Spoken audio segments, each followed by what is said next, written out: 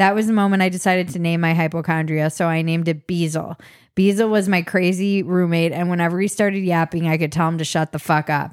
There was a part of me that feared I was going to create a split personality, but the hypochondria thoughts were so specific, so different than healthy, normal thoughts. I had to find a way to differentiate between the two because they were all in my voice. It was the only way I could begin to discern between what is a healthy, reasonable thought and what is a crazy Beazle thought.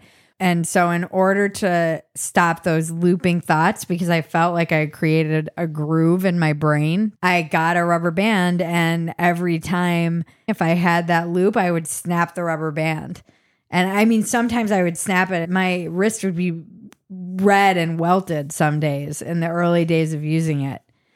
But I had to like break that thought pattern.